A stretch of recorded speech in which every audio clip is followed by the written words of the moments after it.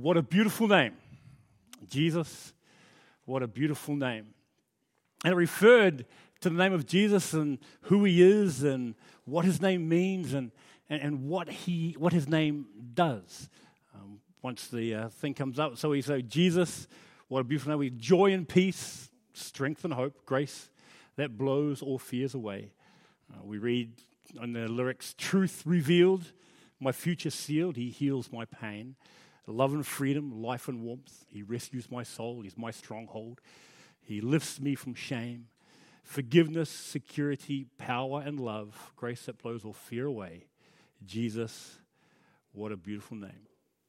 That beautiful name of Jesus, that in some countries, if you proclaim the name of Jesus, you are actually imprisoned and you have your life threatened for proclaiming and bearing the name of Jesus.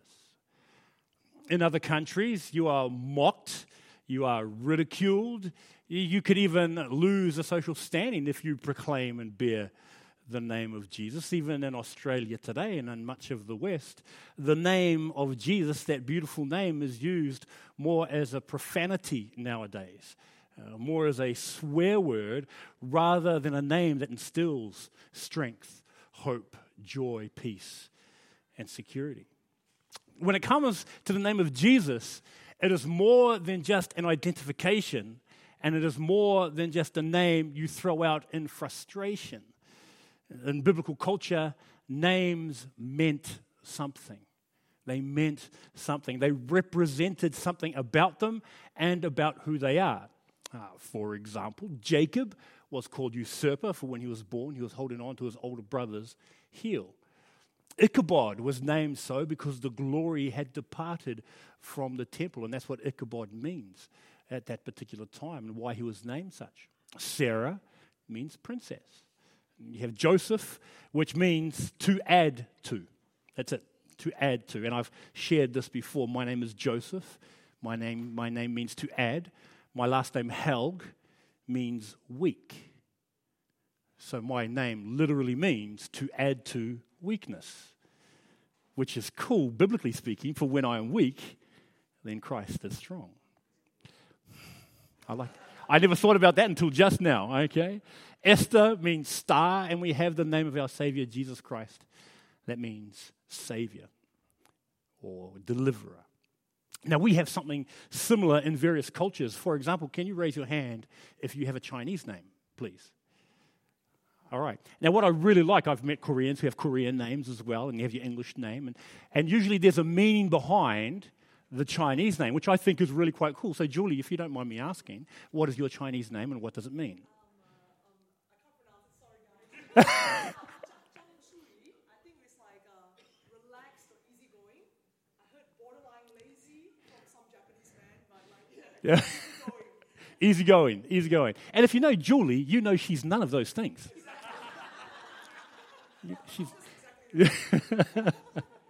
Like, Jimmy, do you mind me asking if you have just one more? What's your Chinese name, brother? Wow, that is. I don't think we'll go any further from that. But knowing your parents, I can see why you're named. It's over. We'll stop there. Yeah. Pastor John, Auntie Kathleen, well done. Great name. Now, we have something similar in Polynesian cultures as well. For example, in Polynesian cultures, in generations gone by, they're always connected to family. For example, I think this is on. It's not working. Could you switch over, please? Thank you. This is my little brother, Frank. He's got two middle names. There's Frank. He's named after my Uncle Frank, which is the picture on the top there. My Uncle Frank, who's my mum's brother. The gentleman down the bottom is Nelson. He was called Uncle Chico. But that's Nelson, and the little baby that he's holding is me when I was a youngster. And look how cute that guy is. And then he also has another name of one of my other uncles called Johan, and we don't have any photos of him, but that's my brother there. Then there's... Okay, this just doesn't seem to be working, Cass. Sorry. Oh, here we go. Then we hear the people in the middle there. Those are my grandparents. Those are my parents. Now, the youngster there is Bryce. Now, Bryce is named after my Uncle Bryce, which is the photo just above him with the huge ears. That's where I get the ears from within my family. The Helga ears are monstrous. Bryce, which is actually named after my Uncle Bryce, but also happens to be my grandmother's maiden name. My older brother there on the other side, on the right side, that's Fritz, who's named after my grandfather.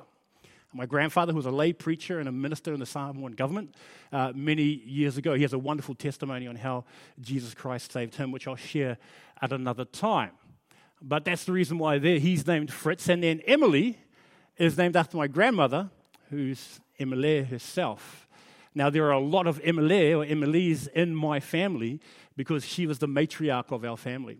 And my grandfather, Fritz, was the patriarch of our family. Very godly couple, a very godly couple, which they had sought to instill and keep that legacy throughout the years by giving and imparting various names. All my brothers are named after family members, including myself. I'm named after my uncle Joseph Raymond.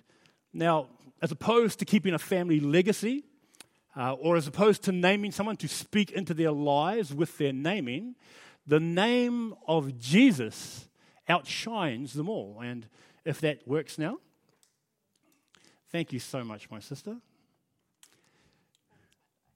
The battery might die. Okay. The name of Jesus outshines them all. Why? Because the name of Jesus represents for us as Christians the beauty, the power, the authority, and the very reality of His presence, of His lordship, and of His sovereignty over us as His people, over this world as His creation, and over all existence as King of Kings and as Lord of Lords. It is why when Jesus was preparing His disciples for His leaving, He actually said to them this in the next slide. What I'm going to do, Cass, seeing the battery's dead, I'm going to change like this. I'm going to point it at you to change every time. Very truly, I tell you, my Father will give you whatever you ask in my name. Until now, you have not asked for anything in my name. Ask, and you will receive, and your joy will be complete. Though I have been speaking figuratively, a time is coming when I will no longer use this kind of language, but will tell you plainly about my Father. In that day, verse 26, you will ask in my name. I am not saying that I'll ask the Father on your behalf. No, the Father Himself loves you because you have loved me and have believed that I came from God. It's John 1:23b to 27. Now, there's something I actually want to stress here, and I have encountered this with a lot of people who don't know who Jesus is, especially regarding the name of Jesus. The name of Jesus is not a magic word like abracadabra to conjure something up out of nothing. The name of Jesus is not like the magic word that children say when they say please or thank you for them to get something. Okay, I want to actually make that. It's not a formula to manipulate God into doing your bidding. When we say in Jesus' name, when we pray, for no other, we pray because, we say that when we pray because a lot of us think that it's like a stamp of approval that needs to be said for our prayers to be heard, which isn't actually the case. It's not some religious tool that you use to get your way. And the reason why I say this is because in Acts chapter 19, there were some religious activists going around invoking the name of Jesus like a formula without actually knowing who Jesus is or were even known by Jesus, and they suffered the consequences of such dangerous actions. They're known as the 7 sons of Sceva. And in Acts chapter 19, verses 13 to 16, that worked. It's not up there? Okay, that's all right then. If you've got your Bibles, turn to Acts chapter 19, verses 13 to 16. It says this: Some Jews went around driving out evil spirits, tried to invoke the name of the Lord Jesus over those who were demon-possessed. They would say, in the name of Jesus, whom Paul preaches, I command you to come out. 7 sons of Sceva, a Jewish chief priest, was doing this. One day the evil spirit answered them, Jesus I know, and Paul I know about, but who are you? Then the man who had the evil spirit jumped on them and overpowered them all. He gave them such a beating that they ran out of the house naked and bleeding.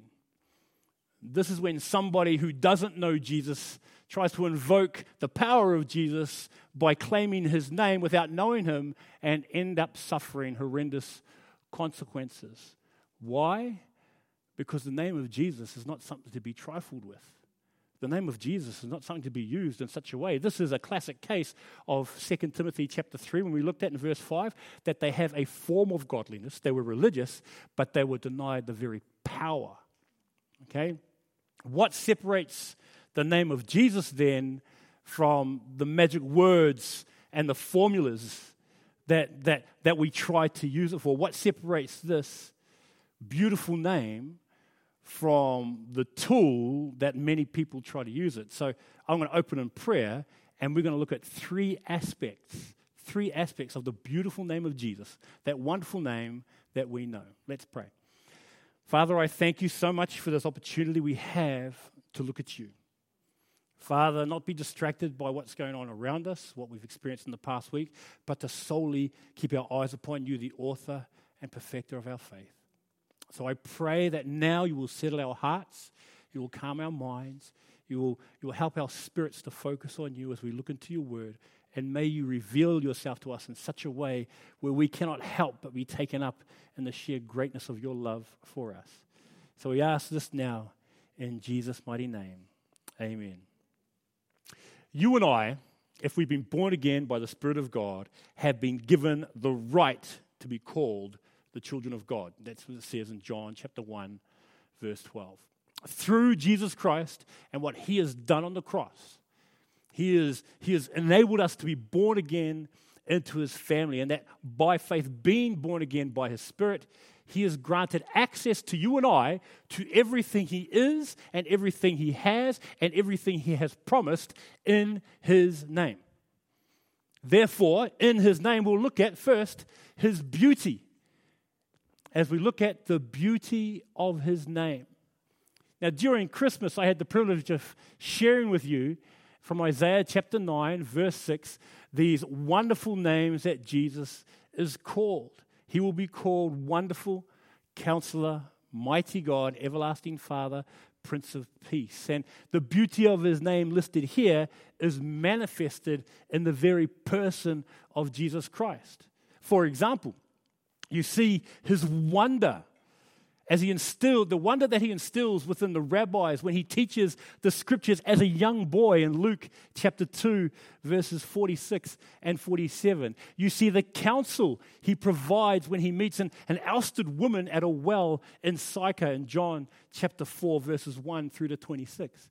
You witness his power by him commanding the weather in Matthew chapter 8, verses 23 to 27. You observe his claim that before Abraham was, I am. His very nature in John chapter 8, verse 58 of being eternal by his nature. Before Abraham was, I am. And behold, him establishing peace between holy God and sinful man when by his sacrifice the temple veil was torn from the top to the bottom, allowing sinful people like us, by faith in him, access to God. In Mark 15, verse 38. His very being and action is manifest in the beautiful name of Jesus Christ. A name so beautiful and represents everything God is. For example, in John chapter 1, verse 18, it says, it is Jesus that who declares who God is. In John chapter 14, verse 9, Jesus said, whoever sees me sees my Father. So much so is Jesus above everything else in his sheer beauty that even the spirit of an antichrist cannot admit the beauty of who he is. We read in 1 John chapter 2, verse 22, who is the liar? It is whoever denies that Jesus is the Christ. Such a person is the Antichrist, denying the Father and the Son. And the reason why I say that is because this reality is presented in society today. how people deny Jesus' very existence, how people seek to bring him down to a level of being just a man or being an enlightened teacher, or how they seek to label him as a myth. I was talking with Nathaniel just recently, and he asked me about, well, what non-Christians are there that believe Jesus existed and that Jesus was actually real? And I shared with him a gentleman by the name of Bart Ehrman. He's actually a New Testament scholar, but is an atheist. And he says himself that any historian that claims that Jesus Christ didn't exist is a fool. And now he denies that Jesus is the actual Messiah, but he says you cannot deny that Jesus existed, that he lived, that he was crucified, and that people report that he rose again from the dead. You cannot deny those 4 facts. And he says that is historical fact. And there are a number of people that agree with him. Any other person who disagrees with that, he says, aren't worth their salt as historians. And I thought, well, that's very interesting.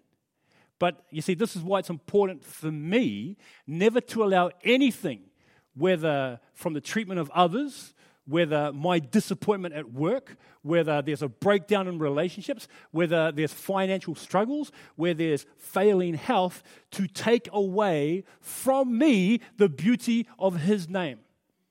Nothing that can ever, and you know some of the stuff that we all go through. We all go through stuff because life is full of stuff. But that never diminishes who Jesus Christ is and the sheer majesty of his greatness. The sheer beauty of his being. It never takes away from that. It's the reason why, as you read through the scriptures, you read about how Jesus is the bread of life that provides substance and eternal satisfaction. You read how Jesus is the light of the world that enlightens the soul and illuminates our purpose. You read about how Jesus is the door by which we enter into life, security, and protection. You read how he is the good shepherd that oversees and sacrifices himself for his flock. That he is the resurrection of the life through which death is conquered and the grave is overcome. You see, the beautiful name of Jesus is the way by which he leads, the truth by which we can be assured, and the life by which abundance from here and now to eternity can be experienced. That he is the vine within whom we abide to know fruitfulness and empowerment. The reason why I want to focus on this is because if we can focus on who Jesus is and the beauty of all that he offers us, doesn't that put so many other things in perspective? Doesn't it sort of help you to understand and value what's really important? To be caught up in such things, the beautiful name of Jesus, our God, our Lord, and our friend. And the beauty is not just limited to that. The beauty extends also to what I call the authority of his name. The authority of his name refers to the weight his name wields. I know I've shared this a number of times with you, but I like the idea. You see this all the time when parents ask their children not to do something, so they send another child to say, go on, for example. I know they're only young, but Ellie goes to... no, I'm not saying you're young. Your children are young. You're old now. Okay. but say Ellie goes to Ariella, go tell Jonah he's got to stop doing that. And so she goes and says, you've got to stop doing that. But Jonah looks at his sister and goes, psh, and then carries on. Why? Because it's just his sister. But if Ariella goes, Mum said, you're not allowed to do that. What happens if he goes, psh? Yeah, psh. That's usually what happens. There's a consequence. Why? Because Ariella's not going on her own authority, but the authority of someone greater. So it is with us. It's the weight that the name of Jesus carries. It's a reference to the legal position that name or that he holds over any given situation. For example, in Matthew chapter 28, verse 18, we read that all authority in heaven and on earth has been given to me. That's Jesus speaking to his disciples, Jesus speaking to us. Now, what I like is that the Greek word for authority here is exousia. And that means jurisdiction, power, right, and strength. It refers to the representative authority and legal right to exercise that power. A power that under his commission has been given to us to go and make disciples, baptizing them in the name of God the Father, God the Son, and God the Holy Spirit. Now, Dr. Tony Evans and the leaders, we actually had a look at this illustration that he gave us. And I think this is one of the best illustrations of authority I've heard, which was from Dr. Tony Evans. Speaking in terms of a game of football. So in this game of football, how you have these massive men that go around, and the power within which they yield, Tony Evans referred to as being dunamis. It was powerful. They're physically powerful. They could run, they could jump, they can throw, they can catch, they can knock people over, they can break tackles. If anything, you wouldn't want to go one-on-one with a lot of these gridiron players. But he referred to another team being on the field. The two teams that were in conflict, there was another team that was on the field, but not part of the actual conflict. And this was the team of the refs. So the officials of the game, they didn't actually have exousia. They didn't have dunamis, because they were nowhere near as athletic, as strong, as fast, or as powerful as the players. But the power that they had was exousia. They had the authority to determine what goes on in the field. They had the authority to say, and the backing of the rule book and of the governing body of the NFL to say this should happen and that should happen. And I believe the example Tony Evans gave was, whilst the players with dunamis could knock you down, the refs with exousia could take you out. They could actually knock you out of the game. For example, there's this one ref by the name of Nigel Owens. I saw this game between two teams in London. And these two teams were getting a bit fickle. Now, Nigel Owens is about 5'9" high. He's a podgy little man. He's actually the number one rugby ref in the world, at least he was up until last year. So he's a very good ref. And there was a lot of friction going on. It was a very tense game, a lot of niggle going on, a lot of elbows, a lot of punches, things like this. And so Nigel Owens had enough. And so he stopped the game. He stopped the whole game, and you had 30 men spread out on the field, and he said, come in here. Everybody come in here now. And there's a player, a winger that was he wasn't moving, the winger was there. And so all the players just gathered around. There's one player that stood there, and he says, I'm not coming, I'm not going, I'm not saying anything. The game's not continuing until that player gets here. And so they stopped for a good 30 seconds, and everybody turned around and said, hurry up. And they all got it. You have this little 5'9" man commanding the attention and the players that outweighed him, that were taller than him, that were a heck of a lot stronger than him, but whilst they had power, he had the authority. And in that authority, he determined what should be done, when it should be done, and how it was going to happen. And if anything happened, then he would just, you're out of here, off you go. Now, being a person that's been sent off a field, there's nothing you can do about it. There's nothing all you say is, thank you, sir, and leave. And which I thought, wow, but that shows the difference. Now, the reason why I want to express that is because we are commissioned by him who has the ultimate exousia. We are commissioned with the authority of Jesus Christ himself to go into all the world and preach the gospel, to go into all the world and make disciples. We are, with that exousia, charged to go out. We are charged to preach the word, being instant, in season and out of season, according to 2 Timothy chapter 4, verse 2. We are called with that exousia, that authority given to us through Jesus Christ, to snatch those out of the fire, according to Jude 23. And we are never ever told to do this in my own strength or on my own authority or even in my own wisdom. It's never to be the way I think it should be done, but on the authority of Jesus Christ. We are, as 2 Corinthians chapter 5, verse 20 puts it, we are therefore Christ's ambassadors, as though God were making his appeal through us. We are Christ's ambassadors as though God was making his appeal through us. An ambassador goes on the authority of their home country to represent, abide by, and conduct themselves in accordance with that kingdom. And we see such conduct in the book of Acts continually.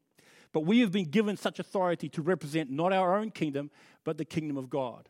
Not our own values, but the values of Jesus Christ.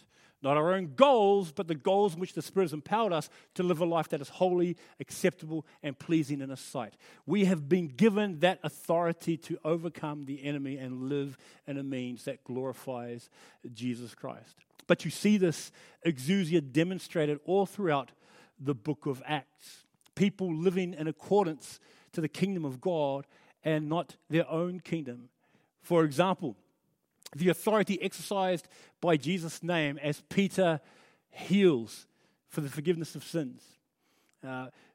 When Jesus heals in Acts chapter 3 over physical ailments, the authority of Jesus' name that appoints whom He chooses for the work He wants. In Acts chapter 9, verses 10 and 9, 9 and 10, when Jesus meets Paul on the road to Damascus.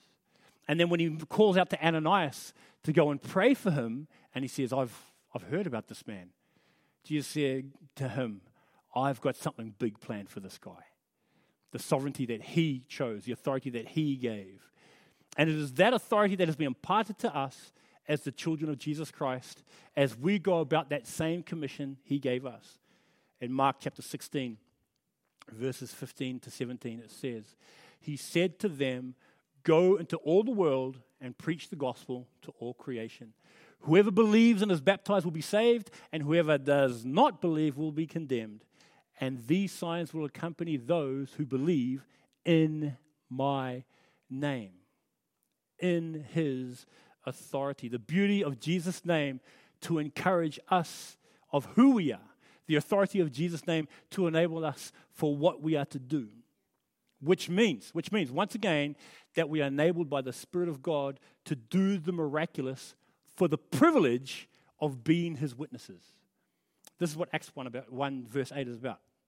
You know, that we are to go, and He says the Holy Spirit will come upon you. So we could be His witnesses. And I know I know I'm a parrot, I know I'm a broken record, but the power that is given to us in the authority of Jesus' name is not to walk around so we can be powerful. It is so we can represent who Jesus Christ is. That's all it's for. To wield, it's not to wield as a power play. It's not to make you feel good about yourself. It's so that you can be a witness for the gospel, which raises this last point. It raises this point of the power of His name. See, where the previous point focused on the legal right and the divine authority that His name has, the exousia, it's different from power in the sense that power is the ability, the dunamis, to enforce and carry through the decisions such authority makes. For example, if Jarrell said to Nathaniel, you can't do that. And Nathaniel says, for those who don't know, Nathaniel's my 25-year-old son, and Jarrell is my 13-year-old son. And so if my 13-year-old goes to my 25-year-old and says, you can't do that, Nathaniel, and he says, why? Because I don't want you to. I think you should stop. What would happen if Nathaniel said, make me? Make me. Jarrell has no power to back it up, does he? Now, if he said, Dad, then he's got power. But Nathaniel's probably beat me up too. But anyway. But do you understand? There's nothing to back it up. He can go there and say, okay, you can't do this, but he's got nothing to back it up. This is what separates the name of Jesus from God. Yes, He has the authority, but He has the power to back up His claims. He has the power to confirm and to fulfill His promises. He has the power to do such in your life and in my life. That is the difference. It's the power that gives boldness, that gives boldness to step out and proclaim God's promises. In Matthew chapter 10, verses 19 and 20, we are told that don't think about what you're going to say. The Holy Spirit will give you the words to say in that time. And so you think, okay, the power to go out and see God fulfill his promise when you step out and say, Lord, give me the words to speak. And he gives it to you to say the right thing at the right time. And you read this in Acts chapter 9, verse 27. Paul, who in Damascus, he had preached fearlessly the name of Jesus. Paul, who had come from being, as I said before, from an enemy of Christ to being a servant of Christ. And even some of the Christians that were there were fearful. Who is this guy? Who is this guy? We know who he was. We know what he did. We know how he, I think Galatians termed it, how he sought out the church and wasted it. He wasted it. I really like that. Wasted it. Sorry, it's in the King James, but I just like the way that sounds. He wasted it, but now he was somebody that was for the church because Christ had transformed him. And so when they heard about him, what is it? Barnabas goes and says, this is what he's doing. He's gone to Damascus and fearlessly proclaiming the name of Jesus. The confidence that we get in Jesus' name, that God the Father hears us. In 1 John chapter 5, verses 13 to 15, it speaks about that if we ask anything in his name, God hears us. There's nothing worse that when you're talking to somebody and you're looking at their faces and while they're talking and then they don't listen to a word you're saying. You're just like, they're saying, and we all know people like this, and I'm guilty of doing this, that when you're talking to me and I'm like, yeah. All right, I'll see you later. Then I'm like, what would they say? What? But we have given this confidence in the person of Jesus Christ that he hears us, that God hears us, because in Christ we can approach him on his merit. Hebrews chapter 4, verse 16. The fact that in Jesus' name we are washed, we are sanctified or set apart, and we are justified by his Spirit.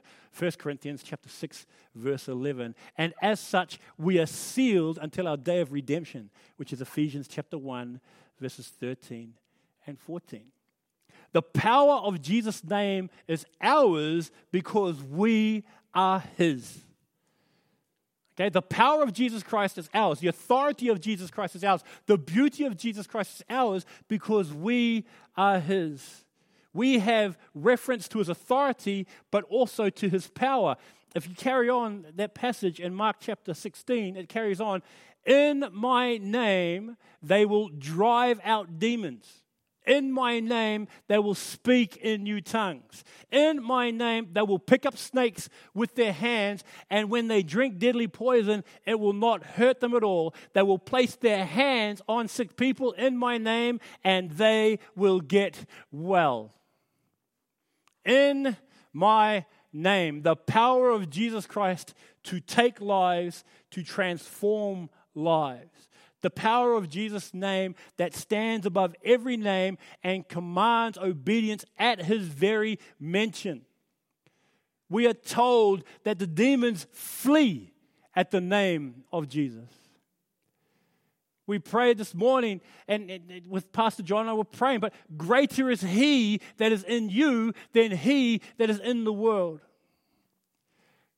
We are told in James that we are to resist the devil. And you know what happens when we resist the devil in Jesus' name? He will flee. That is the beauty of his name. That is the authority of his name. And that is the power of his name that is given to us as his children. The power of Jesus' name that stands above every name. We are told this in Philippians chapter 2, verses 9 through to 11. Therefore, God exalted him to the highest place and gave him the name that is above every name, that at the name of Jesus, every knee should bow in heaven and on earth and under the earth, and that every tongue should confess or acknowledge that Jesus Christ is Lord, to the glory of God the Father. This is the name of Jesus to focus our hearts in times of distress. This is the name of Jesus to calm our spirits in times of hurt, to center our minds in times of turmoil, to refocus me on what's really important, to calm me, for he is in charge, and to enable me even when I'm uncertain. Now, as I shared before, there is stuff going on. There's always stuff going on. And when stuff arises, the most proactive thing we can do is not to whinge and not to complain, which I am prone to do, but rather to focus our hearts and our minds on the person of Jesus Christ.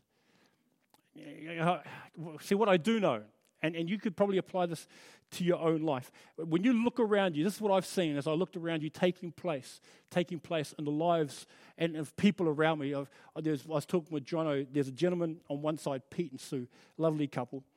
And Pete has a son who's gone through a lot of difficulties at times, and his son was in the army. He suffered a breakdown and things like that. And Pete himself, he just had a shoulder reconstruction. And so he can't do stuff. So I was mowing his lawn the other day. I was mowing my lawn. And I thought, well, he can't mow his lawn. So I started moving over, and I just went over and did his lawn.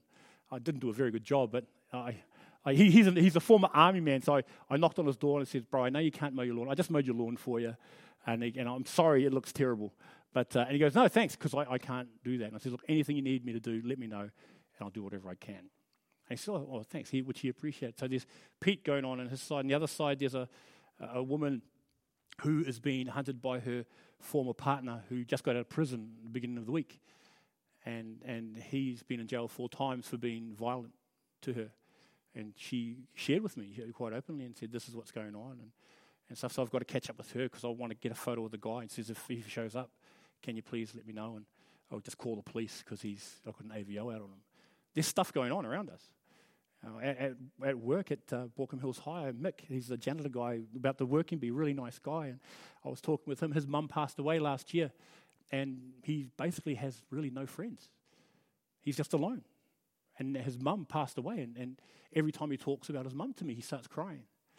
And so, there's stuff going on, whether it be at work, whether it be in your neighborhood, whether it be in your own families. My dad was in hospital beginning of this week, and I was talking with him and just what's going on in his life and how with my mum passing away, there's stuff going on. Even in ministry at Kairos, there's Lee, and Craig knows Lee, and Lee is he's trying to get out and look after his wife and kids, trying to get out of prison, look after his kids. There's stuff going on. And with so many things that's going on, I look at these people and I think, imagine if they could come to know the beauty of Jesus' name. Imagine if they could come to know the power and the authority that's experienced in Jesus' name. Imagine the freedom and the liberty that have not been bound to this life in Jesus' name. And whilst I can get caught up in so many silly things outside of that, there are people that are in real need, that are hurting, that need to hear the beautiful name of Jesus. And it's a name that we've been given. It's a name that we've been granted in the power of Christ himself, that beautiful name of Jesus. And so my encouragement for you is that we won't succumb to the traps of the devil and see everything else except Jesus. That we won't be tripped up by my own selfishness and be distracted from the name of Jesus. That I was listening to a sermon just recently, and he said, even just to sit there and to call out the name of Jesus as you meditate upon who he is and the peace that passes all understanding that comes upon you as you do that, because it is his name whose beauty is unparalleled. It is his name whose authority is unmatched. It is his name whose power is unrivaled. Oh, that God would open our eyes to see, to know, and experience the power, the authority, and the beauty of Jesus Christ, my King. And that's my encouragement to you today. That we get back to, this is a wonderful study. I think it is a great opportunity to do this study, to actually get involved with this. But what this does, all this does is give us the tools to be able to clearly talk about Jesus. That's the focus. It's the tools to enable us to talk about our King who loved us and gave himself for us. And so as you leave here this morning, my encouragement to you is to spend time getting to know Jesus. the beauty of his name, the authority of his name, and the power of his name. And if I could ask the music team to come up, and we'll close in a song, and I'll close in prayer after that. Thanks.